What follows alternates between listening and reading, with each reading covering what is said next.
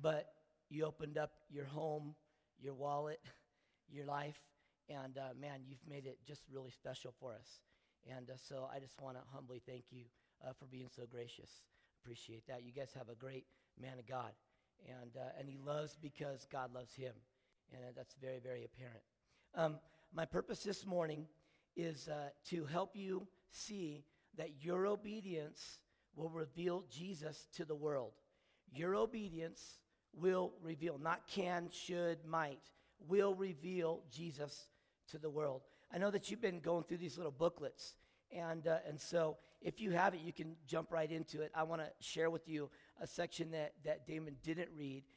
It goes through mockers shake their heads at him. There's the Old Testament prophecy found in Psalms 109. Then the New Testament fulfillment found in Matthew 27. The second, that verse goes like this, 27, 39, and 40 go, those who passed hurled insults at him, shaking their heads, and saying, you are going to destroy the temple and build it in 3 days? Save yourself. Come down from that cross if you are the Son of God. Just full total mockery. And when I look at that, though, when I saw the little booklet, I couldn't help but be really impacted by the little prayer. So I'm going to read it to you. It says this, Lord, are there times that I mock you? Oh, how conviction sets on in my heart. I wonder what you could accomplish through me if I had absolute and complete faith in you and the resurrection power that you offer to me. Oh, dear Jesus, this journey is tough, and sometimes I let the world influence my thoughts and actions. Please continue your redeeming work in my heart, mind, and soul. Thank you for revealing your truth that sets me free. And I couldn't help but key on that. I thought about it. It's like, wow, if I really want to see Jesus revealed in me, then there's going to be the almost certainty that I'm going to be mocked too. When we follow somebody, we become like them, don't we? When we are a disciple, when we choose to obey, then we're going to probably experience the same things that they experience. And so I looked at that statement and I thought to myself, if I want Christ to be revealed in me, first of all, I have to be obedient. And if I follow him, I'm going to be mocked just like he was. And so I kind of keyed on a couple of words. First is obedience. Obedience simply means to comply or to follow the commands, to comply or follow a restriction, to respond to an action, to submit or conform. Man, that's a hard one.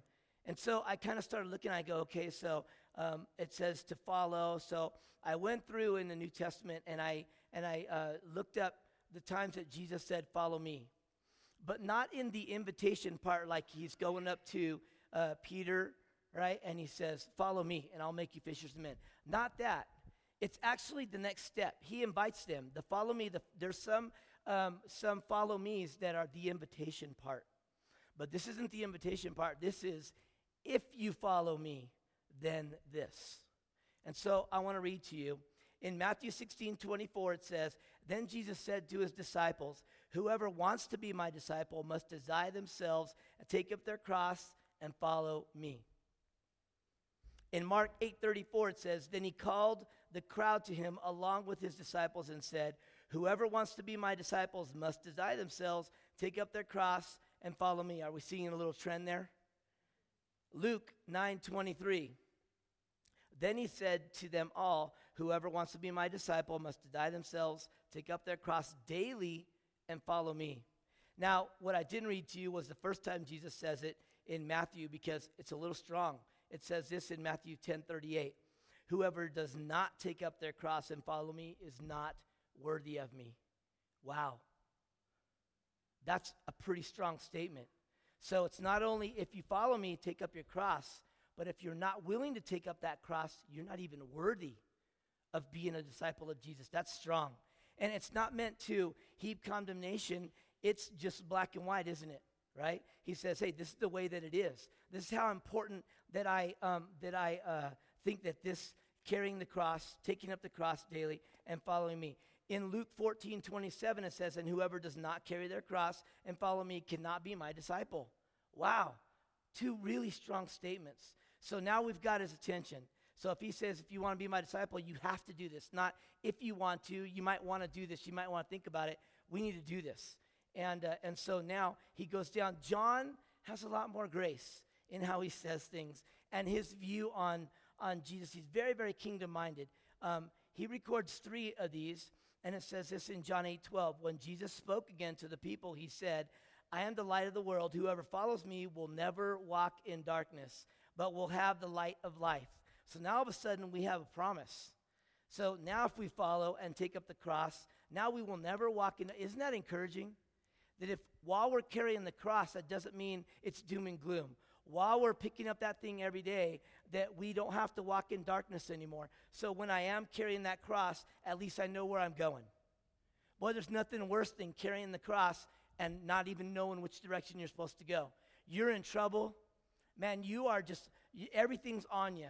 Things are happening, nothing's positive, and you're just lost. Has anybody here ever been in a fog? You just don't know. You're just lost, right? You're not hearing, you're praying, you're worshiping, you're spending time, you're serving the Lord, you're trying to be obedient, and you're just not seeing it. It's just not there. And God, it might be silent for that moment, but it says we don't have to walk in darkness. And so that's really cool. John in 10:27 says, my sheep listen to my voice. I know them, and they follow me. So as we're carrying the cross, when we're following God, God says, hey, you're following me. I know who you are. And guess what? You're going to recognize when I speak to you if you listen.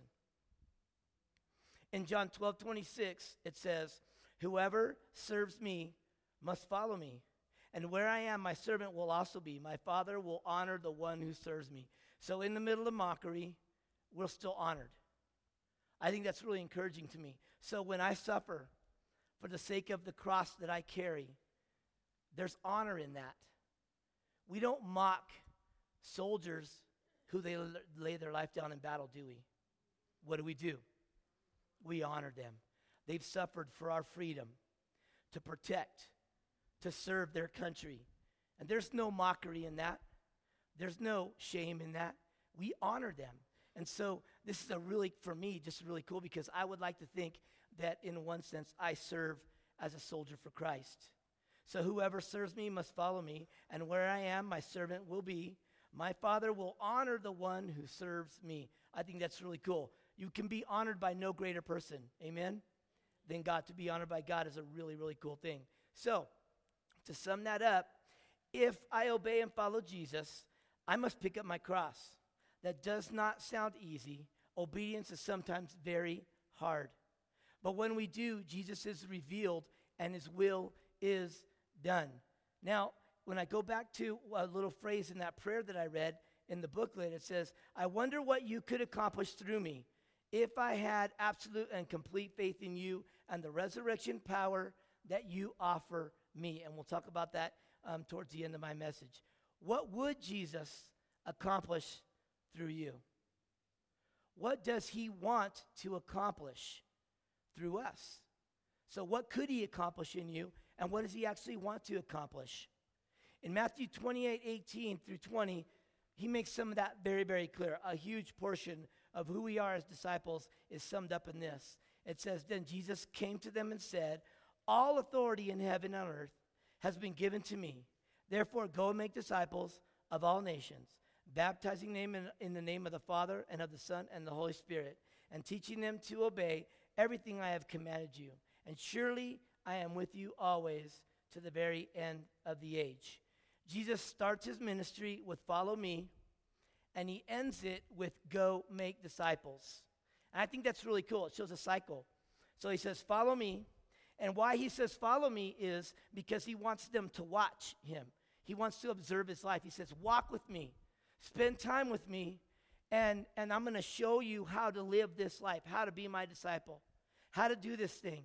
And then after he's done spending time with them, he says, now go and do likewise, right? In fact, there's verses that say that.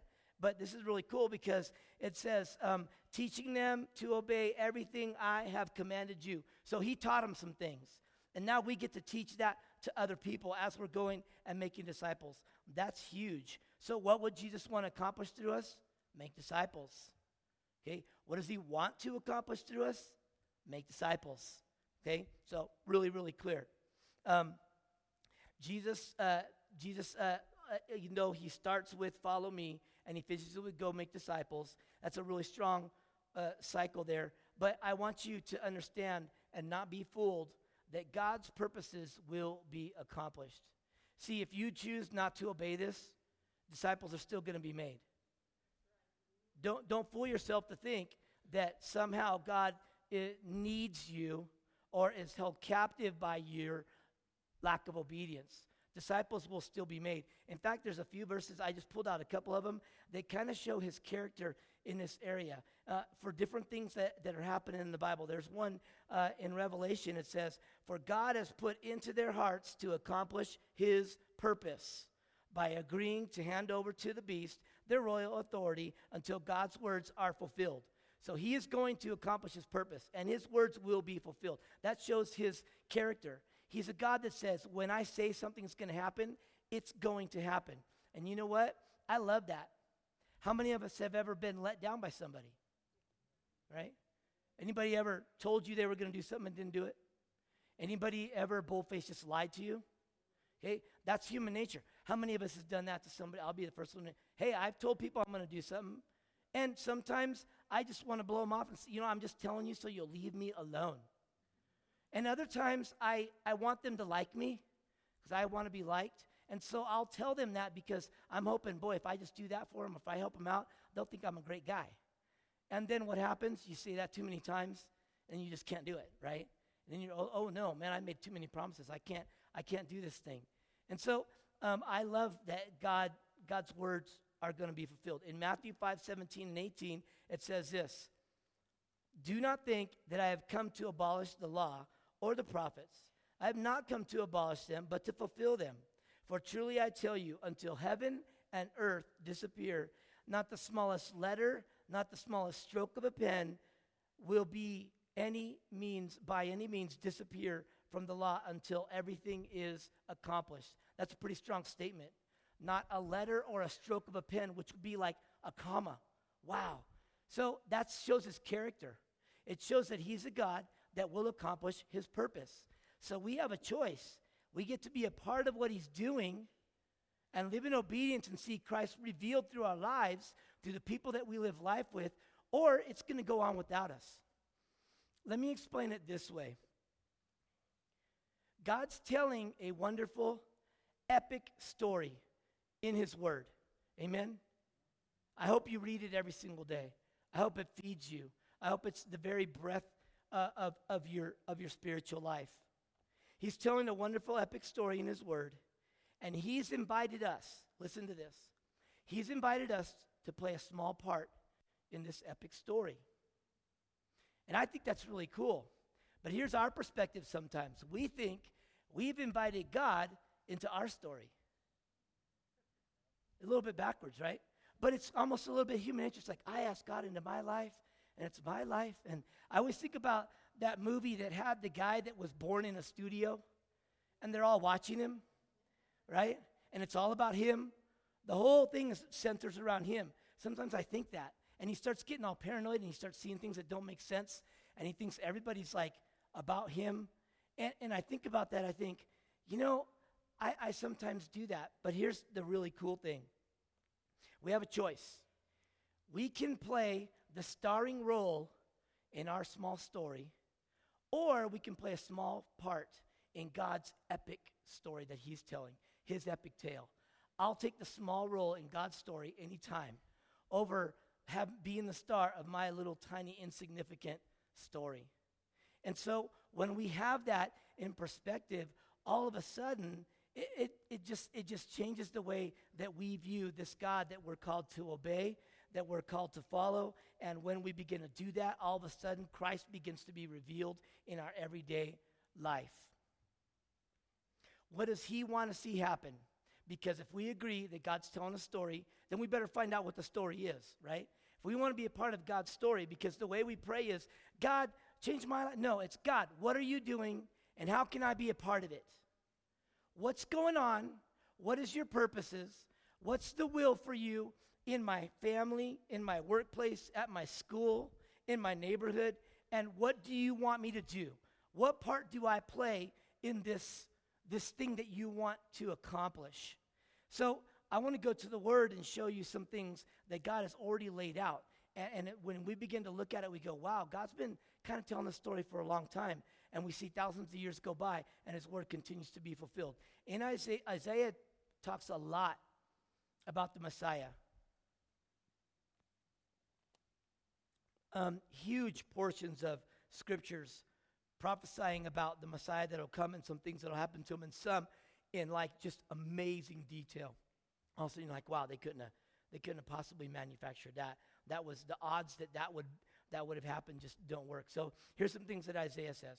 In 49:6, it says, I will also make you a light for the Gentiles, that my salvation may reach to the ends of the earth. Talking about Jesus. So check it out. My salvation may reach to the ends of the earth. So what is his plan for salvation? Just for Colorado Springs? Just for Rapid City, South Dakota? Just for you and your family? No, it says that his purpose for Christ is that salvation would reach the ends of the earth. So now we know what God's doing. We know part of his story. So now we have to decide, what part am I going to play in that? Because it's being told, it's been prophesied, it's been starting to be fulfilled, but we got a long ways to go. Can we agree? So in Isaiah 15, Isaiah 53, this is probably one of the more significant and famous prophecies of the Messiah and him coming and some things that are going to go on with him. And so in 53:4 it says, surely he took up our pain and bore our suffering. But he was pierced for our transgressions. He was crushed for our iniquities. The punishment that brought us peace was on him. And by his wounds we are healed. We all like sheep have gone astray.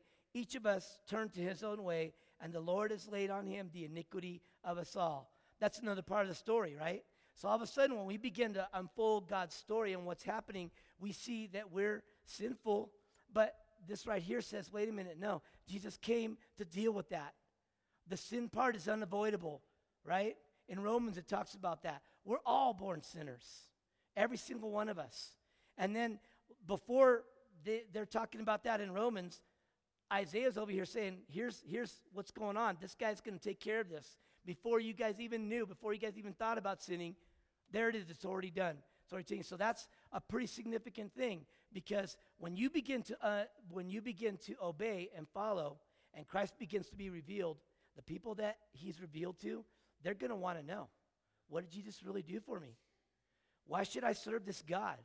And you could say, hey, right here, we all like sheep have gone astray, each of us his own way, and the Lord laid upon the iniquity. So already, hey, you're a sheep, you went astray, and Jesus already covered, he already took care of all that.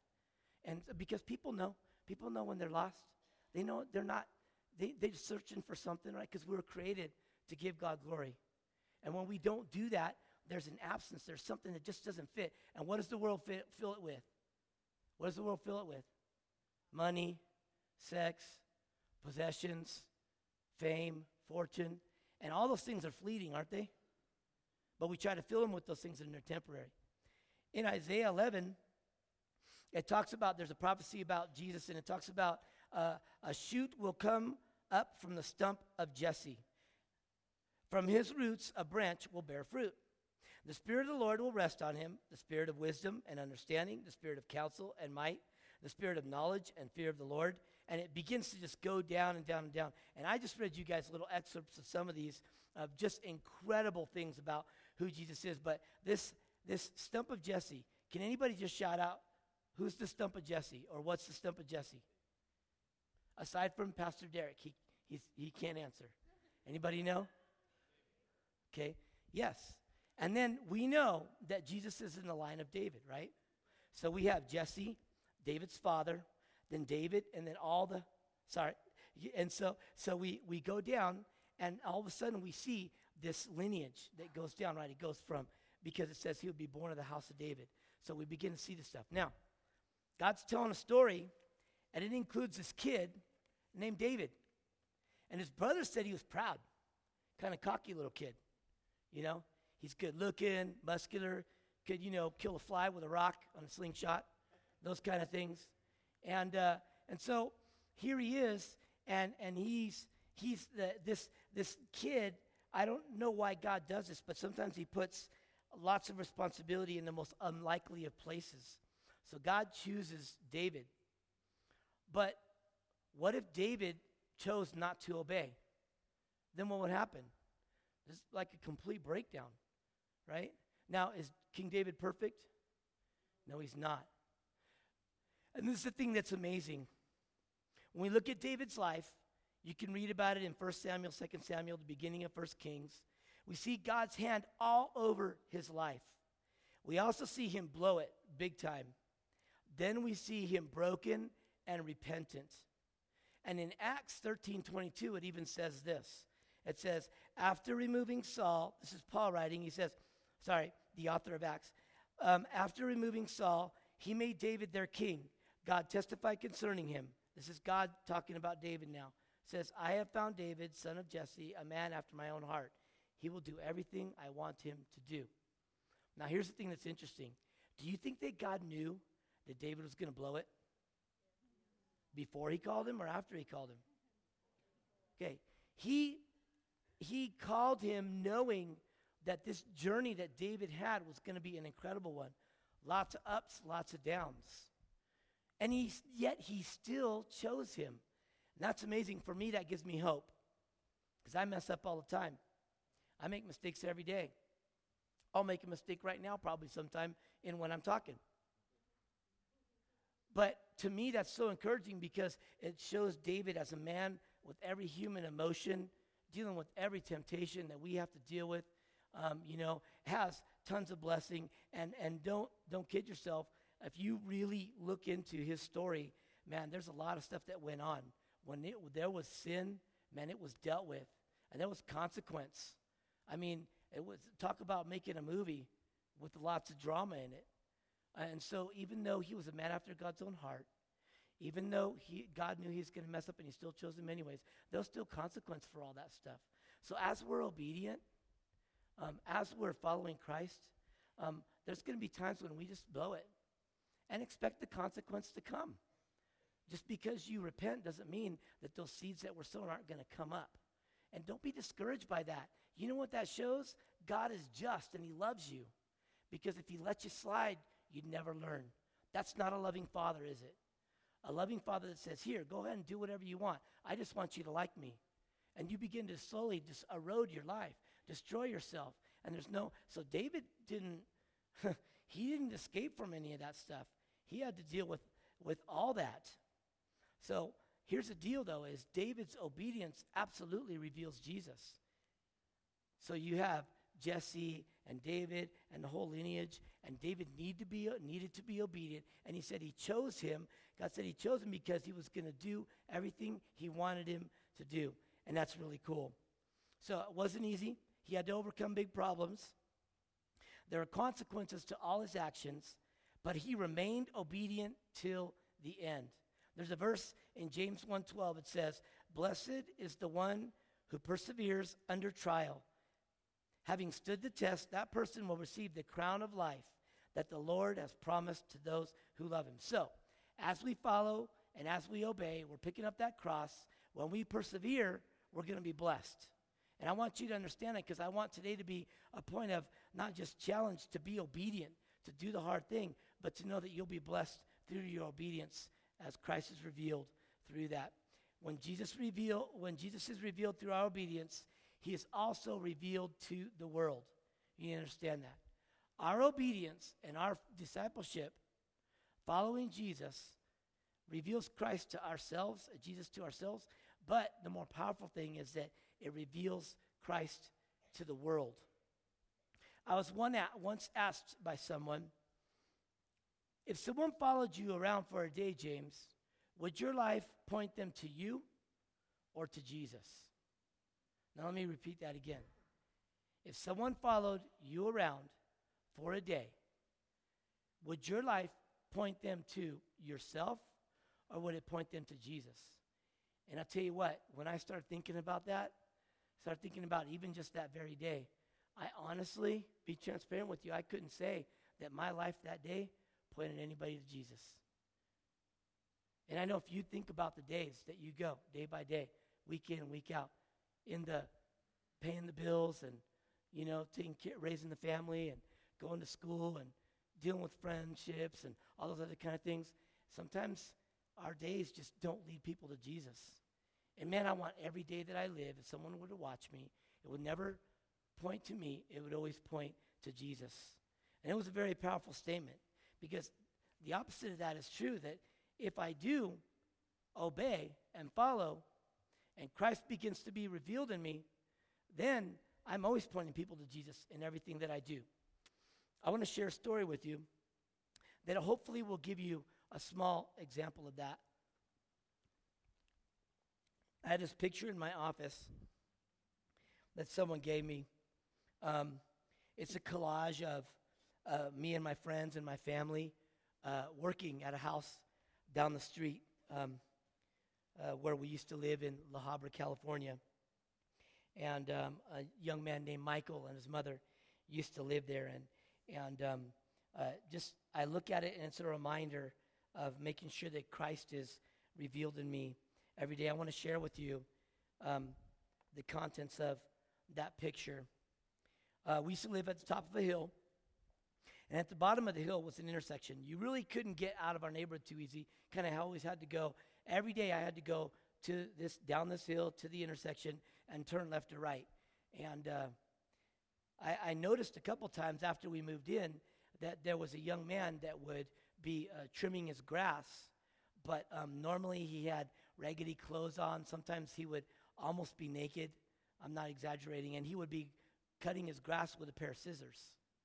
And I saw it multiple times. My wife and my girls saw it too. And I observed this a few times, and it kind of bothered me. It's like, okay, this guy's out of it. He's mentally ill. I mean, nobody goes out like that and cuts their grass with scissors. It wasn't like he had some kind of thing where he had to have a perfect lawn. His house wasn't that attractive. It was kind of just a regular old house. But I observed him doing this from time to time.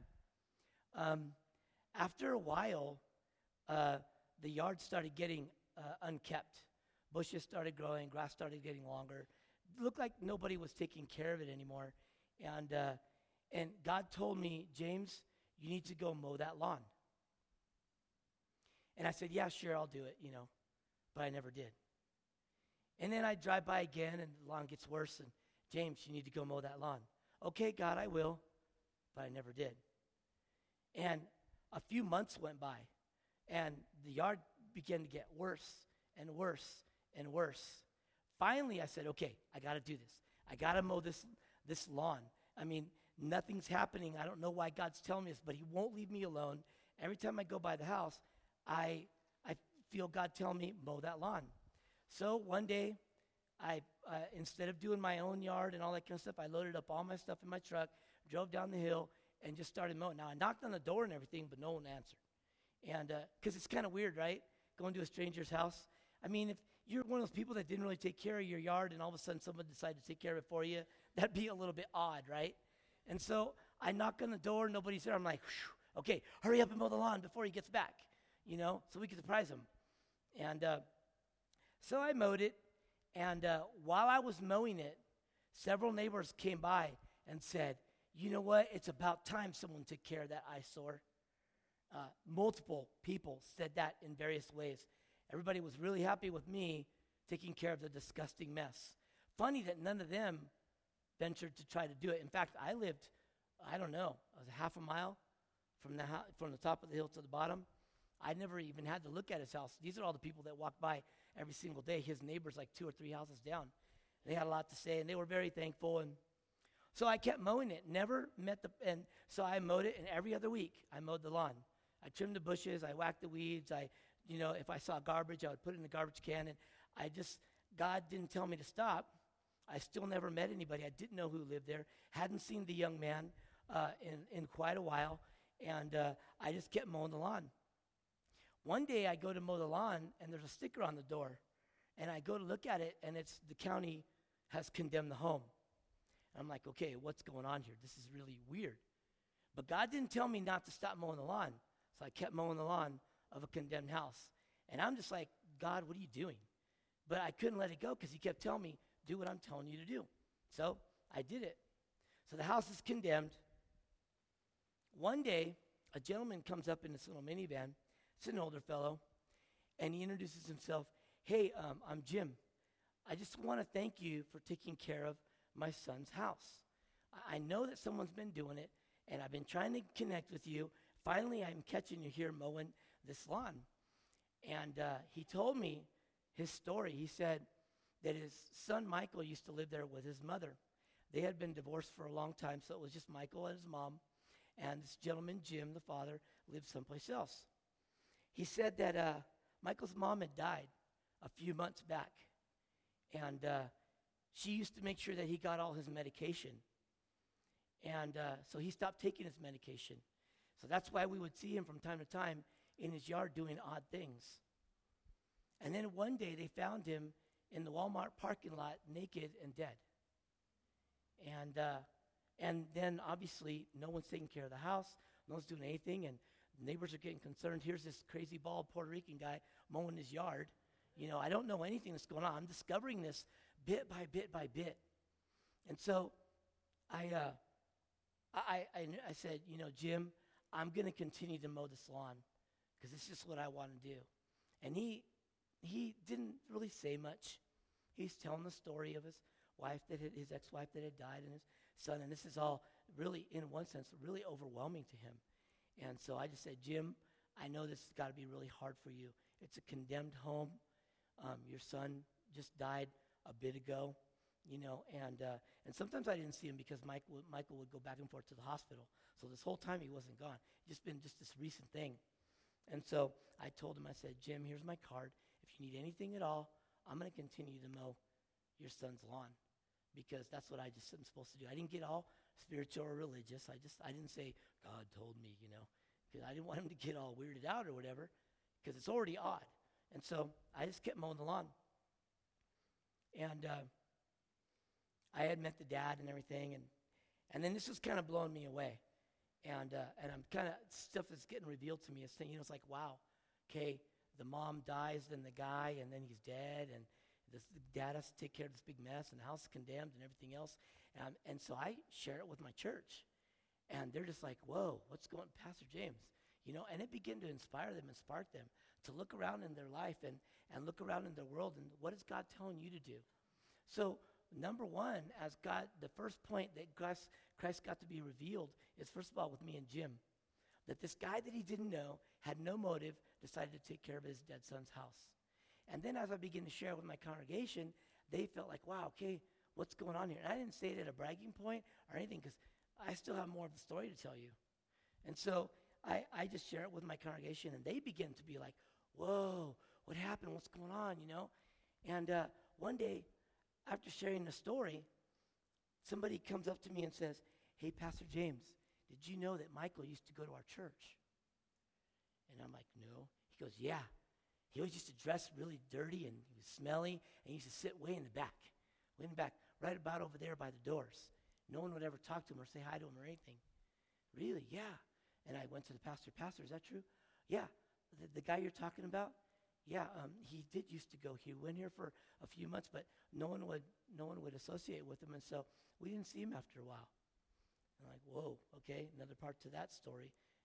And I'm thinking, how many opportunities did maybe, I don't know if he knew the Lord. I don't know any of that. And no one will know. Why? Only God knows, because the story is just so discombobulated. And so another layer gets peeled off. Then Dad one day calls me. I didn't think he was going to take me up on it. He calls me, and he says, you know, James, this is really weird. I feel really uncomfortable. But the house is condemned, and we can't sell it, and I got to sell it. I got to clear up this whole mess.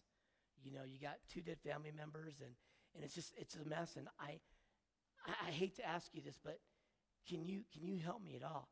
I said, Jim, we'll do anything that you need to do. I'm still mowing the yard, and I'm still taking care of it the best I can, whatever you need me to do. He goes, well, we've got to go in and clean it up a little bit because I need to get it uncondemned so we can actually sell it. So I said, fine, I'll get some of my friends together. They'd already been in on my story. So I said, hey, you know the house that I've been mowing mysteriously? The owner wants me to clean it up. So I get my friends, and my children, and we go down the street, and we meet Jim, and he's got one of those big, huge dump, I don't even know what they call them, a huge dumpster that comes on the back of like a 10-wheel. And so it's sitting there, and I'm thinking, okay, that's a big dumpster for just a little tiny house. We go inside, and it was the most incredible, can't even describe what this young man and his mother were living in. I mean, you can imagine what bathrooms would look like. We went into one room, and I'm not exaggerating. It was filled with stuff this high. The door couldn't be open. I mean, there was stuff in there. We had to wear gloves and long sleeves and masks and hats and everything, because obviously now we're realizing, wow, it was condemned for a reason. But this young man and his mother were living in this. And I'm just like, wow, God, right under my own nose. And then I begin to think, what if I would have been obedient earlier on when God was first telling me? But because what I didn't tell you was, when God was telling me to mow this young man's lawn, he was still alive. And I had to deal with that, my disobedience. Because maybe God had a conversation in store for me and him that I was supposed to have. Maybe I was supposed to try to get him some help, to get him his medication. And you could go down that road and really beat yourself up, right? That's what the enemy wants to do, doesn't he? But I had to move on. And I could say, wow, I'm going to learn this. I'm never going to live in that place again. I'm never going to go there again when I have to question, why wasn't I not obedient when God was telling me? So we're moving on, and we're continuing to serve. It took us, 2 weekends, 15 of us, to clean that house. It was just the most heart-wrenching thing that I've ever seen. I think it was the second, was it the first weekend or second where Jim got really emotional with us? Was it the first? We go in there, and here's the cool thing, is this. You can imagine what your emotions would be like going into someone's house that you don't know. It's condemned, and it's just the nastiest, most disgusting thing you've ever seen, right? I got little kids and my friends and teenagers and neighbors and helping.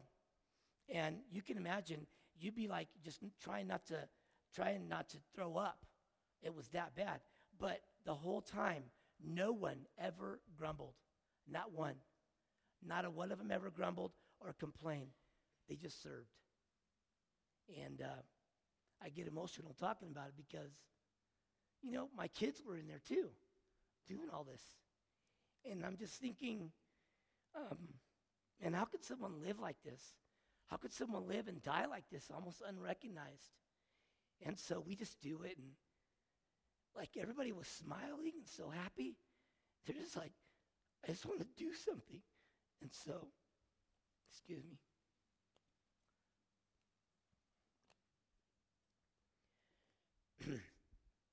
We get done with our first day. Jim is watching us interact all day. And he just comes out and he's like me. He's like, I can't believe you guys would do this for me. I can't believe you guys would be so eager to do this and serve me.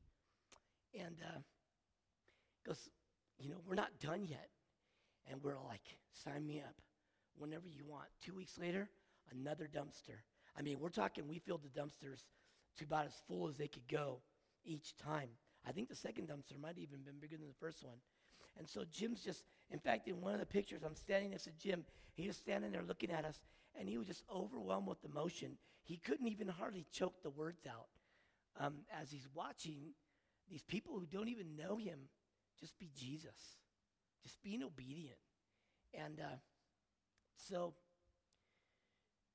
in this process, the 2 weeks, what had happened was there was neighbors all around, the ones that were complaining, and they started coming around going, what the heck is going on?